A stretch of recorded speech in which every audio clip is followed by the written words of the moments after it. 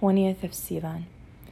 Oh, where are your great and mighty wonders that our ancestors related to us?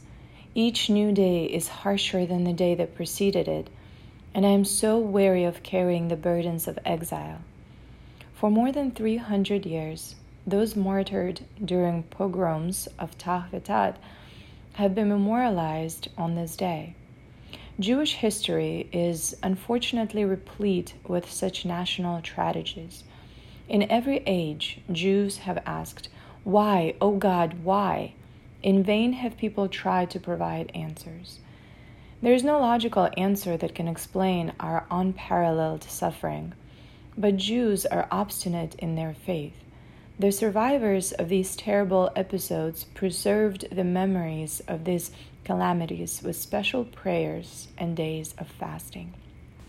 In some prayers, like in the one above, we hear the complaints of pious people. Why does God not intervene? These prayers were composed by our sages, by men of great faith. Are not the faithful supposed to accept the divine decree in silence?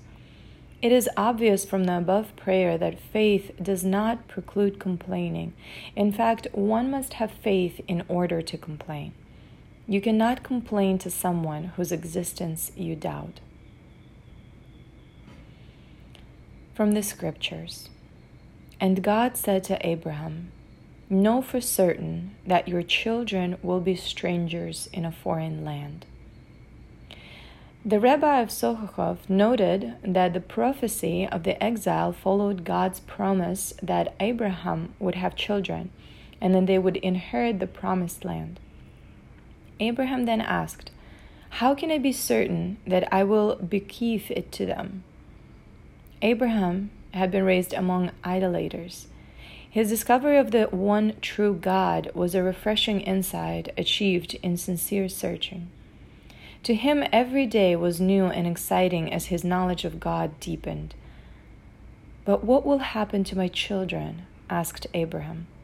"They will inhabit a well-established faith. They will take awareness of God for granted. How can I bequeath to them the excitement and enthusiasm of learning about God?"